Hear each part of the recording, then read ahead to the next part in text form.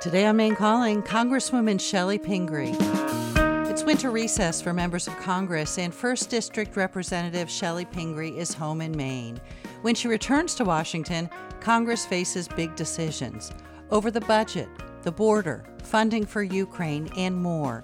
In fact, many believe congressional inaction on spending bills will lead to a government shutdown. As a member of the Appropriations Committee, Pingree is in the eye of the storm. I'm Jennifer Rooks. Today on Maine Calling, we ask Congresswoman Pingree about the shutdown deadline, the war in Gaza, and her stance on other big issues before lawmakers. We'll also learn about her recent work on preserving working waterfronts and pickleball. Yes, pickleball. Congresswoman Chellie Pingree on Maine Calling, just ahead.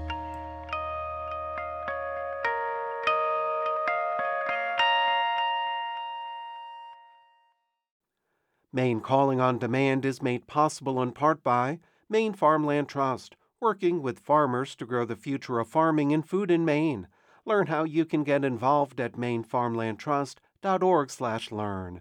And by Maine Seacoast Mission, strengthening Maine's coastal and island communities through education, health, and support. Learn more at seacoastmission.org.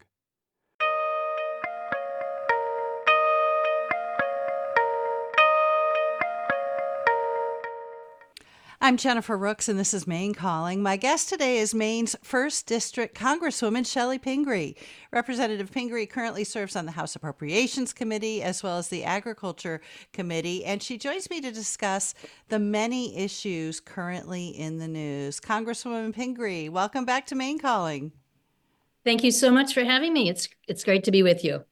And we, of course, welcome you to join the conversation. What issues do you believe Congress should prioritize? Are you worried about a potential government shutdown? What else is on your mind? Send a brief email, please, to talk@mainepublic.org. Post a comment on Facebook or Instagram, or give us a call at 1-800-399-3566. Representative Pingree, you have served 15 years now in Congress, and I know a lot of that time has been tumultuous. How would you compare right now, this moment in Congress, to the 14 and 3/4 years past? That's a very good question, and I really feel honored to have served for the amount of time that I have, and very grateful for the citizens of the 1st CD allowing me to do that. I would say this is a very challenging time with Republican control of the House and our somewhat of an inability to move forward on important things we need to be doing. If you wanted to know if it's the worst possible time, I guess I would say the hardest time were the 4 years under Donald Trump. And it's not just because I disagreed with him or I didn't like the policy. We did have some Democratic control, I think, in the House or the Senate at that time. So we were able to block a lot of bad things, but it was the cabinet secretaries that we had to work with. There were so many people working in government during that administration, from Health and Human Services to the Department of Interior. The Health and Human Services people would come from the pharmaceutical lobby. The Interior people came from the gas and oil lobby. There was not a lot of understanding about how to govern, and there were a lot of bad policies that went on at that time. Also, a lot of cutting of staff, of capacity. We lost a lot of very experienced people in government. And honestly, we've been making catch up. And I think you see that the most on the Appropriations Committee, where we've tried very hard to rebuild the capacity, say at the EPA, for instance, or Department of Health and Human Services. So that was a harder time for me, but this is frustrating because in many ways, as I'm sure you're going to want to discuss, we can't pass an appropriations bill. We can't move forward on the security funding. There's just a lot of things we can't get done, partly because the margins are so close and because there's some, extreme Republican members who seem to have more sway than the moderate Republican members right now. Well, that's indeed what I was going to ask you about next. Are you worried that there will be a government shutdown? If my math is right, you have 3 legislative days when you come back to figure this out. Yeah, it's very frustrating. We're on a recess right now. And we were actually scheduled to be on recess next week as well. But, gratefully, the speaker is bringing us in on Wednesday of next week. But that gives us 3 days. March 1st would be the first deadline. We divided our appropriations bill in half or into 2 different tranches. So some things would shut down on the 1st and some on the 8th. Now, I'm the ranking member on one of these subcommittees on appropriations. That's the Interior and Environment one. And truthfully, most of our work is done. So I have a Republican chair that I work with. We frankly get along pretty well on most things, and we've come to an agreement on almost everything in the bill. We've had to make cuts in areas where I would prefer not to make cuts, but we've worked it out. That's not true on all of these subcommittees. And one of the most difficult parts of this is that the Republicans have attached a lot of riders. Those are the sort of politicized ideological statements or language that gets into an appropriations bill. It could be on appropriations, or it could be on abortion or LGBTQ plus issues or immigration. They're often unrelated to your bill, but they're messaging things. And he is having a fight right now, the speaker, with the Freedom Caucus, because they want those ideological statements in there. And I don't know how we can get this passed if they don't come out. So that may be where this falls apart, but we've made some progress. And as I said, on my subcommittee, we do pretty well on a bipartisan basis. So we'll see what happens. I want to explain one more thing. I know this is a little wonky, but what is sometimes confusing about Congress, and people will say this to me, and I appreciate it. They'll say, "Hey, can't you Democrats just negotiate a few things, give up some of the stuff you want, and make this all work?" And believe me, we negotiate a lot. The most recent immigration issue in the Senate was one of those things that there was a lot of negotiations that went on. But they have very strict rules on the Republican side in the House. And they do not believe in having a bill that's supported by Democrats and Republicans at the same time. So they have a rule that says you have to pass a bill by the majority of the majority. So when the speaker needs to call on us for help to get a certain number of Democratic votes and a certain number of Republican votes to pass something like an appropriations bill, the Freedom Caucus gets very angry. They have the right to recall the speaker. That's why we go through so many speakers. And I just want people to understand that's what's falling apart in Congress. It's not that we're not willing to compromise or vote for these bills. We've got plenty of Democrats and Republicans who will vote for a compromise and move something forward. It's just this issue of sort of the extremes being in control right now. Obviously, one of the biggest issues right now is funding, the funding that's tied Ukraine and the border. Congressman Golden in the 2nd District is part of a bipartisan team that's introduced a bill that's sort of being referred to as being something that's slimmed down a little bit. What do you think of the bill that Congressman Golden has introduced? And also just what do you think needs to happen? Well, again, what we really need is the Republican speaker to be willing to take up the bill that passed the Senate. That passed by a huge majority. It already is a compromise. It has everything the Republicans asked us to do. That's Ukraine, Israel, the humanitarian aid for Gaza, as well as a border compromise that not everyone likes, but at least it moves the debate forward. I really appreciate Representative Golden and the other Republicans he's working with. It's a bipartisan group trying to look for something that would pass to give us the desperately needed funding for Ukraine. I would have a hard time voting for it because it funds Ukraine and Israel and a few other defense needs, but it doesn't have any humanitarian aid in Gaza. And I think people would be really distressed at this point in time if there wasn't more humanitarian aid. I think that you just have to do that. You have to have some conditions on that funding. So I'm not sure it could move forward. Now, look, bills can be amended. It can be a conversation starter. It's a way of saying, hey, maybe there's something we could get through the House. Right now, the Republicans are saying we won't do anything in the House unless it's tied to dealing with the border crisis and immigration. And their bill doesn't do anything related to that. But if there's a way to work it out, that's what we do in Congress. So good for them for trying to find another way to go at it. Eventually, we're going to have to vote for something. And right now, unfortunately, we're just getting a lot of people blocking everything. And that's unfortunate. We're here to provide security in the world. I think we've all been horrified by watching the empowerment of Putin, whether it's moving forward in Ukraine or the murder of Navalny, the most recent, attack on a dissident in Spain. I mean, it feels like we need to sound the alarm and move forward. And funding Ukraine is really critically important. Congresswoman, it sounds like you do support the Senate bill.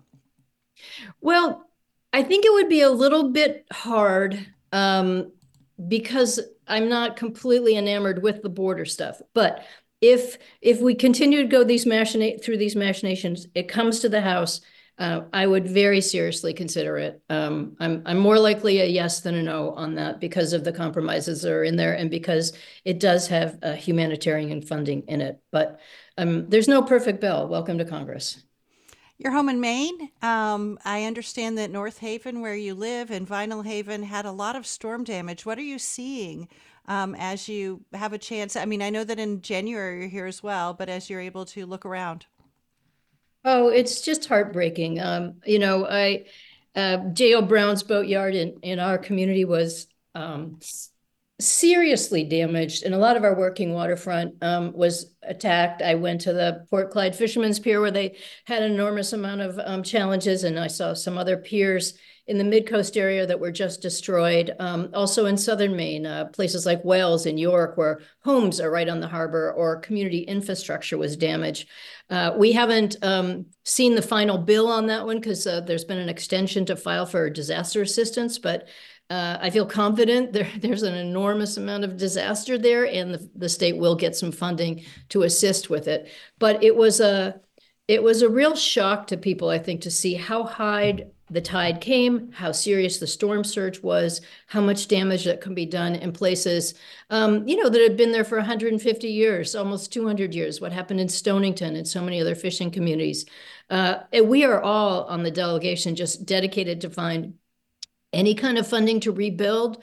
There are, little fishing piers that have been used by families or fishermen in communities all up and down the coast that are going to be hard to find the funding for. There are homes, second homes that people have been coming to for years down in places like Wells Beach, that may not be repairable. And I guess, the most important thing is finding disaster assistance now, making sure that communities have the assistance they need to move forward and plan for what's coming in the future. How do we preserve our working waterfront in communities where people live and have their businesses?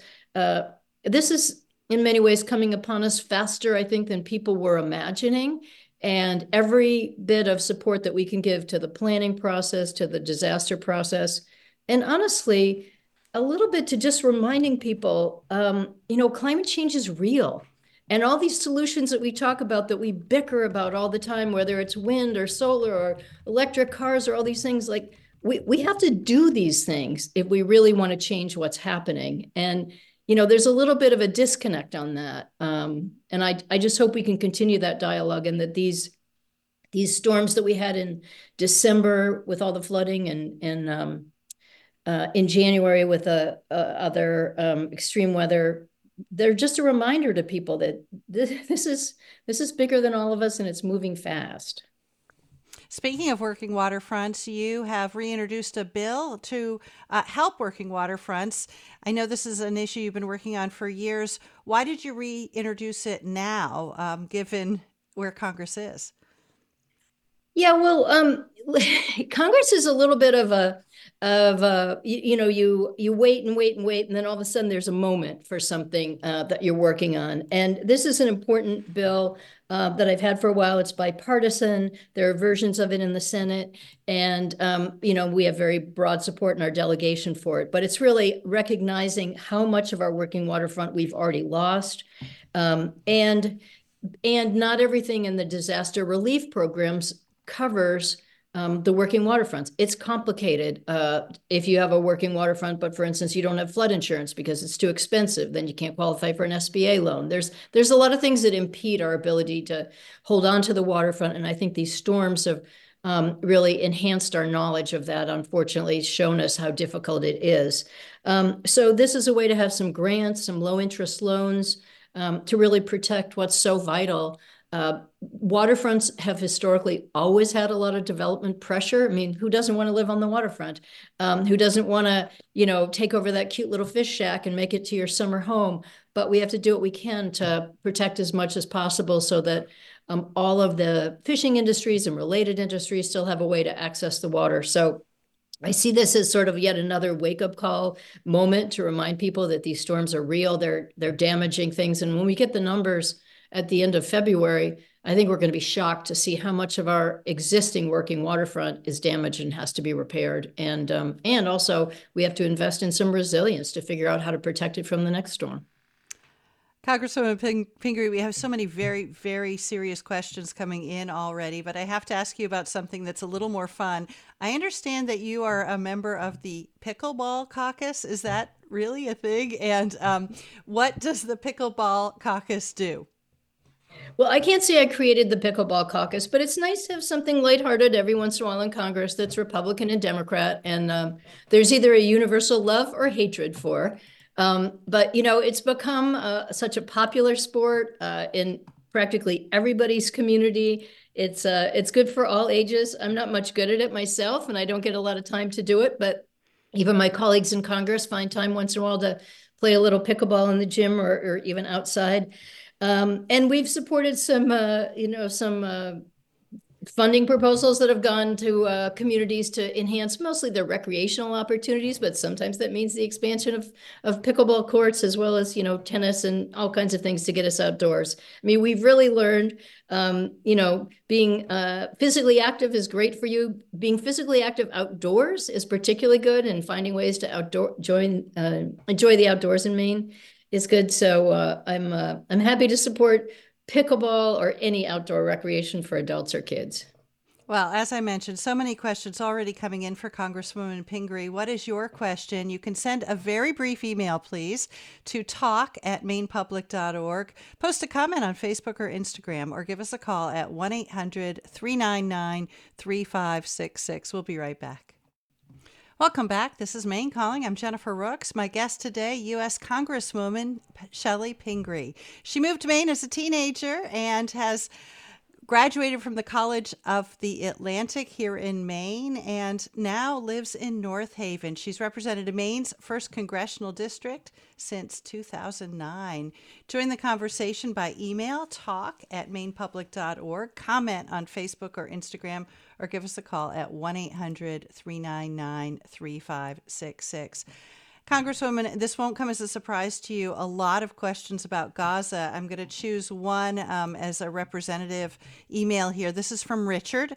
Richard writes, why haven't you spoken out loudly and forcefully against the genocide that Israel is committing in Gaza and against President Biden's repeated veto of UN ceasefire resolutions? When a destructive fire breaks out, you don't pour oil on the fire, you try to put it out. Likewise, when a terrible war breaks out, causing suffering and destruction, you don't choose a side and send them more ammunition. Instead, you try to stop the fighting. Isn't that common sense? Well, thank you for the question. And I know there's a lot of concern. We hear from a lot of people in our office, and I share their concerns. I'm sorry he hasn't heard from me more loudly, but I called for a bilateral ceasefire back in November. So I've been concerned about this from the start, and happy to share some of the other things that we've done. I'm concerned about the vetoing of the ceasefire resolutions. I hope that they're working on another kind of resolve on that at the Security Council. I have never been a supporter of the Netanyahu government. I think it was put together under bad circumstances. Clearly, there were a lot of distractions going on during the horrific attack of Hamas on Israel, but what followed that is mostly inexcusable.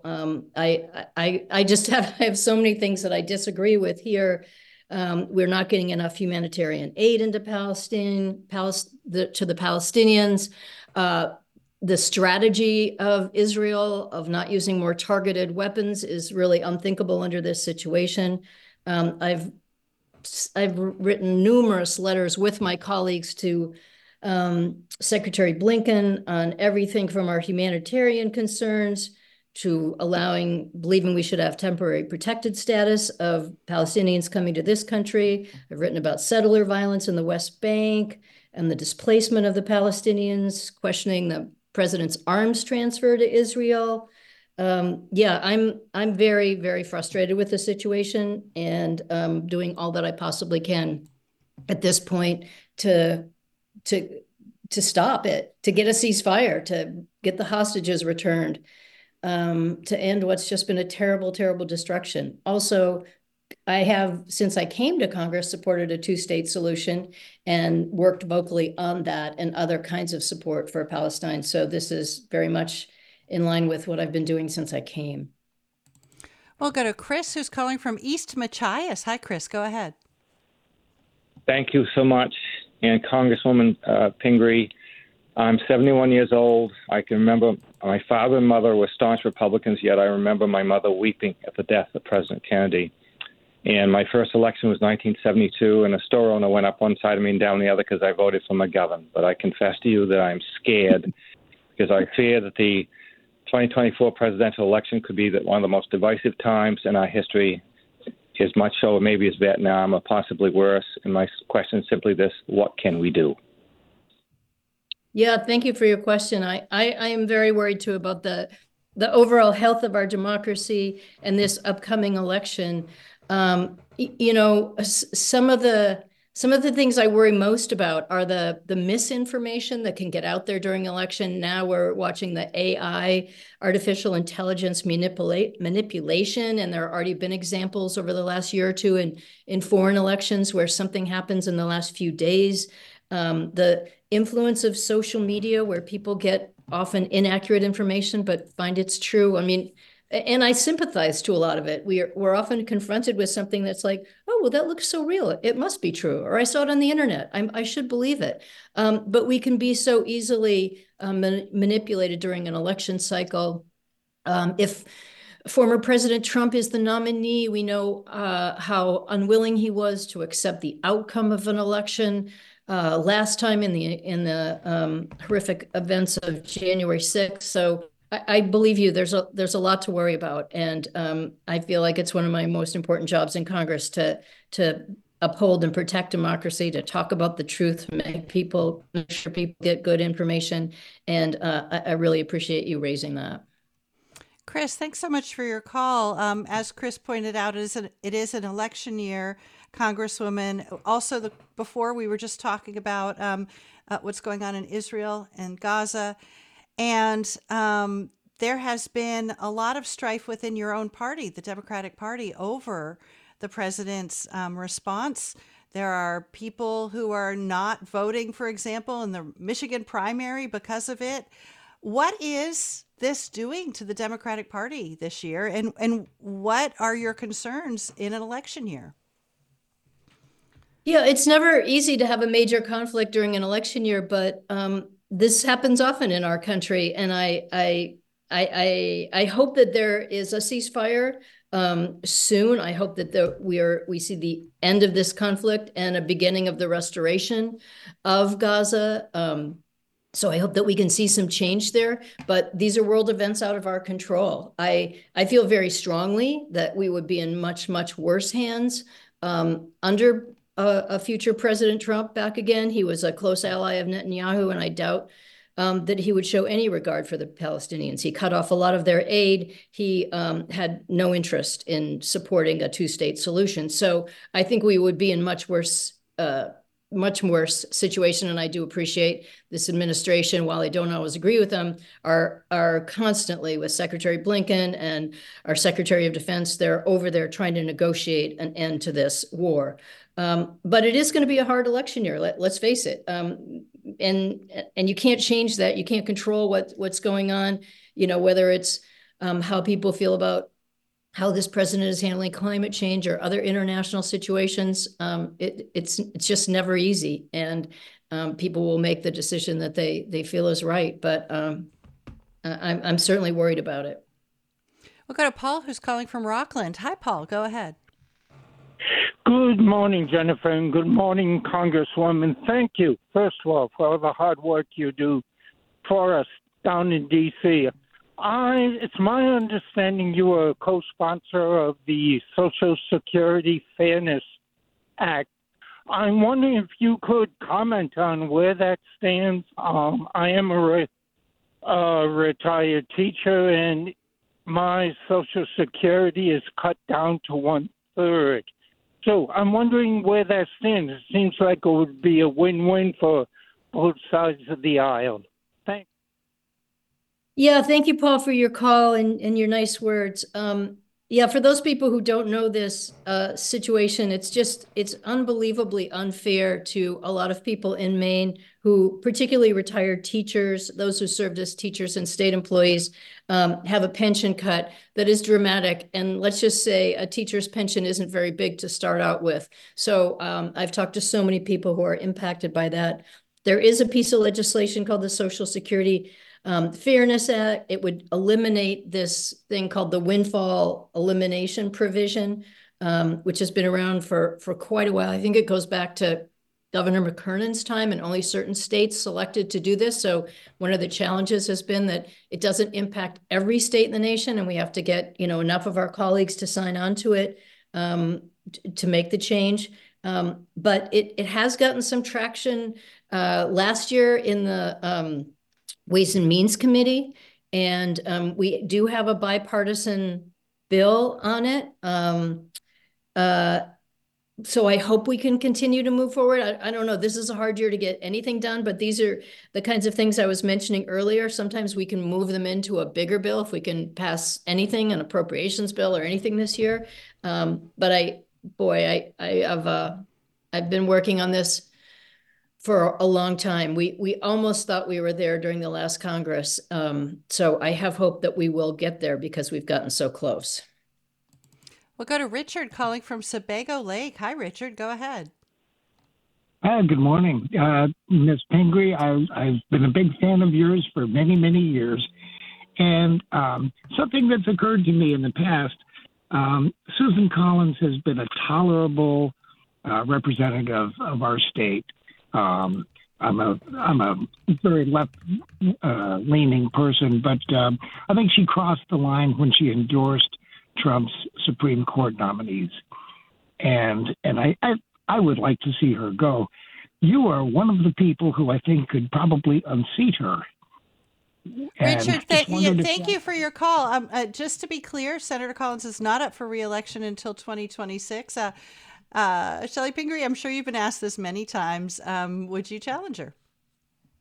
Well, thank you for your kind words, and I really appreciate your saying nice things about me. I did, for those who have a long memory, I did challenge Senator Collins way back in 2002 and wasn't successful, but was very fortunate in 2008 to get an opportunity to serve in the House. I have a great working relationship with Senator Collins, and while we don't always agree, and I certainly didn't agree on the Supreme Court nominees, I do appreciate that close working relationship really throughout our delegation. We've got, an independent, a Republican, 2 Democrats, and we think mostly about the state of Maine. So I value that relationship. 2026 is look, I'm not going to be the one to challenge any of our senators. I love my role in the House. So much of what we do, frankly, is based on knowledge and seniority and working relationships with people on both sides of the aisle. And the value that I've had in being in the House is being able to serve on a committee like Appropriations, to chair a subcommittee when I'm in the majority, to work on things like the Farm Bill with the amount of seniority that I've got. It makes it possible for me to be more effective for Maine, to be better at solving problems. And so while people always kind of have this sense of, well, what are you going to run for next? Well, why don't you do this? I'll let the Senate stick to the Senate, and I'll just be very happy to be in the House and be able to do the work that I do. Richard, thanks for your call. We'll move down to York and Sally. Hi, Sally. Go ahead. Thank you. I'm thinking of climate change and energy use to move produce. Even in summer, produce at the grocery store comes from other countries. Does this have to do with trade agreements? and or the fact that most of the food grown in the U.S. is used to feed animals? Sally, what a great question. Boy, I just love that you brought that up. And I spend a lot of time working on agricultural policy and on the current farm bill, which gets reauthorized every 5 years. I've sponsored multiple bills and worked on funding to get more local produce in our grocery stores, to support our small to medium-sized farmers, to support institutions like schools and bigger institutions accessing food locally, and to support them in doing that. And I think we all have to be aware when we go to buy something in the grocery store, is there something local that I could buy that would support a local farmer, or could I join a CSA or a co-op, or is there a farmer's market I could buy from on the weekends? And the more we can all do of that, the more we give markets to those people. You're absolutely right that the majority of our produce is on the road for something like 10 days and travels about 1,200 miles on its way to the grocery store. A lot of it comes from California, but I've seen a shift over time, and I'm doing everything I can to promote that shift in the ways that I said. And some of that is just supporting the local farmers to make it available.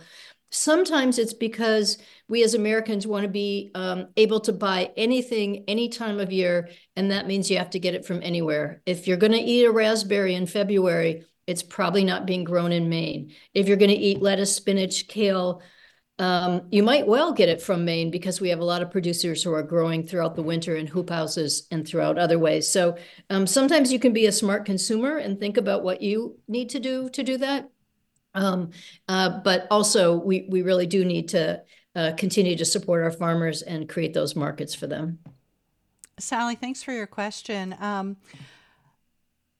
I have an email. Let's see here. We have so many emails. I want to make sure I'm getting a variety here. Okay, this one is from Patricia. I received a text this morning from Sandy Hook Promise. Quote, right now, people can still buy guns online and at gun shows without a background check.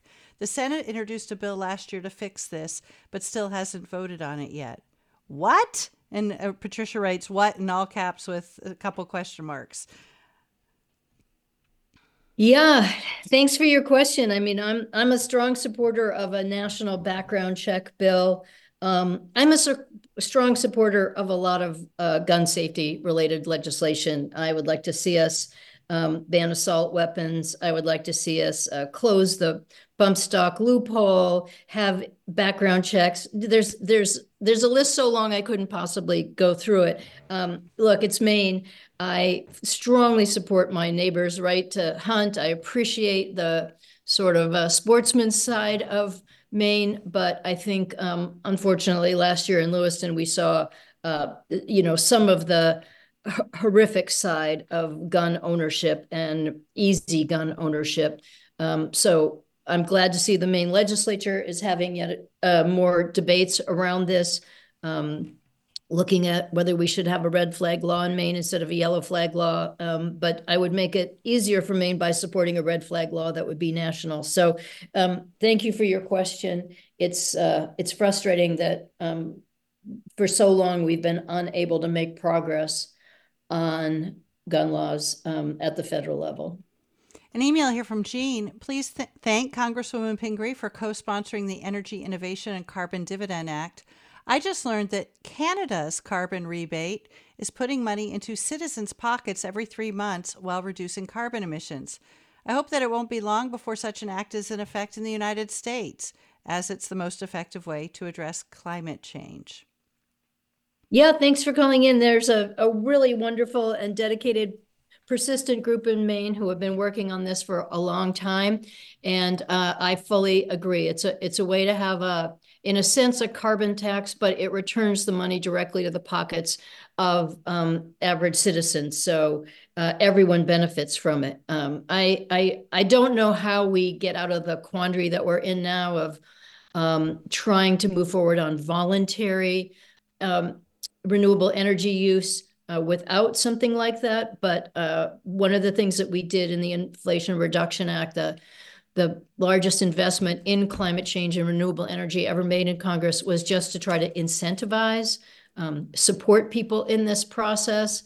And we're doing our best in Congress, but I fully support the legislation you asked me about, and really am grateful to all the Mainers who have supported that and let us know about it. We are speaking with U.S. Representative Chellie Pingree, 1st District Representative in Congress.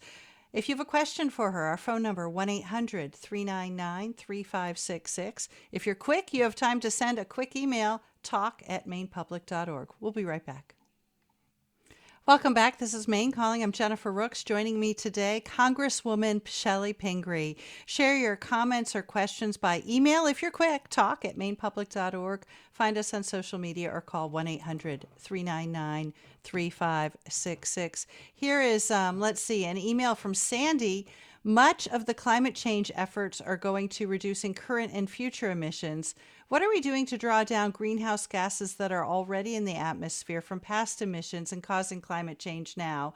Especially, what are we doing to protect the natural systems that absorb and store those gases? Yeah, thanks. That's a great question. And I work a lot on this issue, and I'm very, very interested in it. I've visited in other countries, and in this country, some of the carbon capture techniques that are going on in all different kinds of ways, some of them high tech, and some of them very simple. But I am a huge proponent of the nature-based solutions. We even have a nature-based solutions caucus around this in Congress. And we look at things that you're describing, the ability of trees to sequester carbon, the ability of the ocean, particularly with adding back more kelp and seaweed and the things that sequester carbon out of the ocean. And then, of course, agriculture. And I'm probably most active in that field. I have a bill that I've worked on for quite a while, and many pieces of it have been incorporated into the Farm Bill and other places on, renewable, basically carbon sequestration in the soil. The more organic matter you have in the soil, the more you're likely to hold some of that carbon from the atmosphere in the soil. So everything is important, protecting our old growth forests, having sustainable forests, honestly having a vital forest products industry that continues to recycle trees so that forests are kept up is really important, but also rewarding farmers who use good conservation practices. And that's actually one of our current debates in the Farm Bill, but it's also something we've invested a lot of money in. Close to $20 billion in the IRA goes to conservation programs for no-till agriculture, more cover crops, composting, the kinds of things that really work on that. So very important. Thanks for bringing it up. It's really critical. And, in Maine, we have a lot to be proud of. We have a high percentage of farmers who use the conservation program. Of course, we're the most forested state in the nation, and we have a lot of sustainable forest practices that go on here. So we're constantly renewing our forest. We do a lot of great things. We're making wood fiber insulation out of wood, which is, just a wonderful thing, because you not only have the growth of the trees, but when you put that wood fiber insulation in your house, or you use wood in construction, you store that carbon in that wood just the way that the tree did it. So much better than using concrete or metal, a whole variety of other things. So it's a really great thing to be doing. I probably ought to ask you, Congresswoman, speaking of renewable energy, Governor Mills just this past week announced that she prefers Sears Island as the site for the facility that will support wind turbines. Do you support that decision? Yeah, I'm not an insider on that particular conversation. I don't know that we've had a federal component of it or any kind of federal questions come to us. I know it's been controversial for people because Sears Island has been protected land and is much used by birders and hikers. And I'm sure it was a very difficult decision for the governor because Mac Point is available now, but it's also owned by, Sprague Energy. So the community would have to, or the state, I guess, would have to keep paying for a long time. None of these decisions are easy. And, I live in Penobscot Bay, so I'm not too far away. But eventually, if we really want to deal with renewable energy and make sure we've made that conversion, I think offshore wind has to be a part of it. And someplace will have to be the port where we do that service. So I know there'll be a lot of back and forth of the people who agree and disagree. And I'm sure there's a process that the state goes through around that. But eventually, we can't constantly say, oh, I believe in renewable energy, but oh, by the way, I don't want to see any wind towers and I don't want solar panels. And I personally am not going to get engaged. And I will mention one thing, and this is just a little plug. In the IRA, there were, that's again, this big bill we passed last year or 2 years ago. There's an enormous amount of funding that are incentives for homeowners. And Mainers are starting to take advantage of this, but I'm just such a big believer in figuring out what you can do, not because it's your ideological responsibility, but you can save yourself a lot of money. Electric rates go up, oil prices are high. We're a very difficult state to, heat in the winter and cool in the summer. Hopefully we don't have to cool as much, but it's getting hotter. But anyway, there are incentives in that bill to help you put solar panels on the roof or to convert to heat pumps. The state has also had a big heat pump proposal, but you can get a lot of discounts on that between the state and the federal government. Buy an electric car or a plug-in car. Put a heat pump hot water heater in your basement. Put in more insulation. All these things have a component of subsidy or tax credits. And now is the time to do it, because the nice thing is once you make that investment, you're going to see a lower utility bill. You're going to feel good about, oh man, I did my part on climate change. I'm reducing my use of fossil fuels. But I'm also saving money in the end. And I know I live in one of those houses that has solar panels, and I just can't believe how great it is to see my electric bill at the end of the month, which is, virtually very small. I did come across a website the other day that I wanted to mention, because I think people often, and I do too, get completely confused when they look at the websites that are like, here's all the government mumbo jumbo about what you can get. And I came across one called Rewiring America that I think is a nonprofit organization where you literally just plug in, where you live, a few little facts, and it will tell you, oh, here's what you would qualify for if you buy an electric car. Here's what you'd qualify for if you put solar panels on the roof. And it takes away a lot of this confusion that hits all of us. But we also have some resources on our website on this, and I just recommend to everybody, look into it. You might save some money, and you might feel like you're doing your part to reduce your use of fossil fuels as well. We'll go to Ethan calling from Saco. Hi, Ethan. Go ahead. Hi, thanks for taking my call. I don't think I've ever spoken with you, Mrs. Pingree, but please, I know you know my father, so please say hi to Bill over on Vinyl Haven. I was calling about Gaza and Ukraine, but you already talked about Gaza, and I'll just say this. The United States, stands alone in the world about Gaza and the children. So we can do better. I know we can. But on Ukraine, the Donbass area, this is NATO pushing, pure and simple, up against Putin. Nobody wants war, and I am tired of my tax dollars when I see homeless and roads and bridges that need to be repaired. I'm tired of seeing my tax dollars going to war, and we're not getting the truth from the media, and I'll leave it right there. Thank you for your time.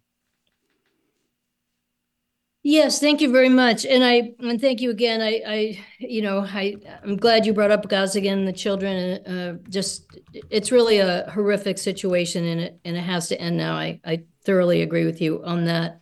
And I also understand your concerns about Ukraine. I agree with you that we have to balance our spending to make sure that we are investing in housing for our homeless or affordable housing. We have a housing crisis in Maine.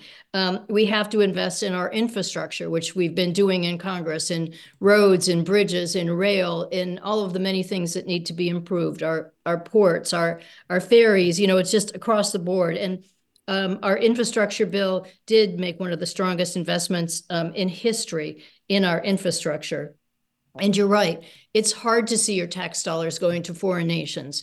But I also listen to a lot of briefings and have a lot of concern about Russia's attack on Ukraine. I have a lot of concern about what could happen to a free Europe, that we've been able to have that opportunity to have our allies free ever since World War II. I abhor war, and I hate investing in these things.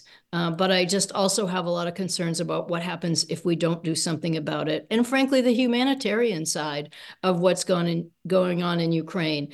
Same thing, the death of children, just horrible things that happened during this war in Ukraine, as well as the war in Gaza and Israel. It's unthinkable, and it's a very hard thing to do in Congress to sort through all the truths and untruths and decide what actions we should take. It's tough, and I appreciate your thoughts. We'll go to Roy calling from Freeport. Hi, Roy. Go ahead. Hi, Jennifer. Yes, I'm not sure how many people are aware of the fact that during a shutdown, members of Congress continue to get paid, and yet there are 2 million federal employees that will be not paid during the time that there is a shutdown. And the current House Speaker, Mike Johnson, continues to toy with the idea of a government shutdown. I didn't know whether people were aware that congressional representatives and senators continue to get paid during a shutdown. Yes, good point. And we've often had pieces of legislation to try to tie a shutdown, to our pay. Apparently, the way I understand it is there's actually a provision in the Constitution that allows for the pay of Congress members, and we can't change that. Now, we can turn our pay back. We can donate it to a charitable organization. But in terms of getting the actual paycheck, it's a constitutional provision, and I think it was set up so that I can't even explain why it was set up, but that's the way it goes. But I agree with you. I think there are people who think, how dare Congress not do its duty to keep the government operating? In some ways, national security and keep the government operating are maybe the two most basic functions that we should see ourselves as required to do. And particularly when people toy with shutting down the government, we have colleagues on the Republican side who get up and routinely make speeches that say, maybe it wouldn't be so bad. Maybe we should teach people a lesson and shut down the government for a little while. Well, you're right. Those are federal employees, many of whom are living from paycheck to paycheck. So you're asking the people who serve us every day to go to work without a paycheck. Those are vital services. Sometimes it's for the VA. Sometimes it's for hunger assistance. Sometimes it's just keeping our national parks open. The last time we had a big shutdown in the fall, they shut down Acadia, and you had all those businesses in Bar Harbor who depend on making their income during that time of year. Yet if the national park is shut down, suddenly the tourists don't come, and the whole system falls apart. So very good point. I don't disagree with you. I would be happy to see those two things tied together. And my understanding is people have tried, just haven't been able to figure out a mechanism to do it. Roy, thank you for calling in. Here's an email from Nancy. I'm very concerned about the upcoming elections and the lack of movement in Congress. What can an ordinary citizen do to force the government to move forward? Many of us are very frustrated by the present situation. Congresswoman, we hear this a lot from our audience. What can I do? Yeah, and thank you for your question. And I think it's unthinkable that you could have a Congress as dysfunctional as this one is.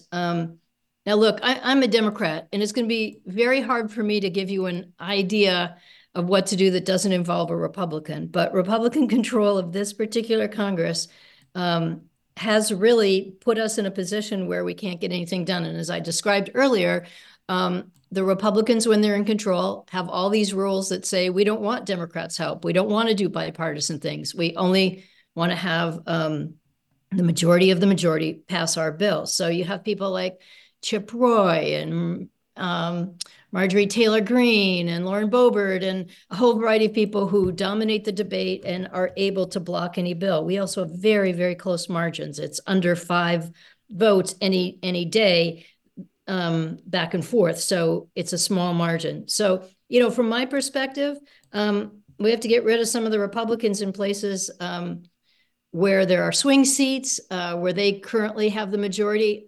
I never had a time when the Democrats were in the majority where we didn't have bipartisan passage of bills, where we didn't depend on Republicans and Democrats to pass a budget, to pass a farm bill, to pass a defense bill. That's just how we've always had to do it. So get me some more colleagues. Congresswoman Pingree, that's going to be the last word. Thank you so much for joining us today. Chellie Pingree represents Maine's 1st Congressional District. Today's sound engineer was Sam Tracy. You can visit our Maine Calling website to sign up for the weekly newsletter or to listen to past programs. That's mainecalling.org. Tomorrow on the program, a really terrific show. We're going to find out what some of our Maine public colleagues like to do for fun, and there are some unusual hobbies. It's part of our Pastimes and Passions series. We'd like to hear from you as well. I'm Jennifer Rooks. You've been listening to Maine Calling on Maine Public Radio.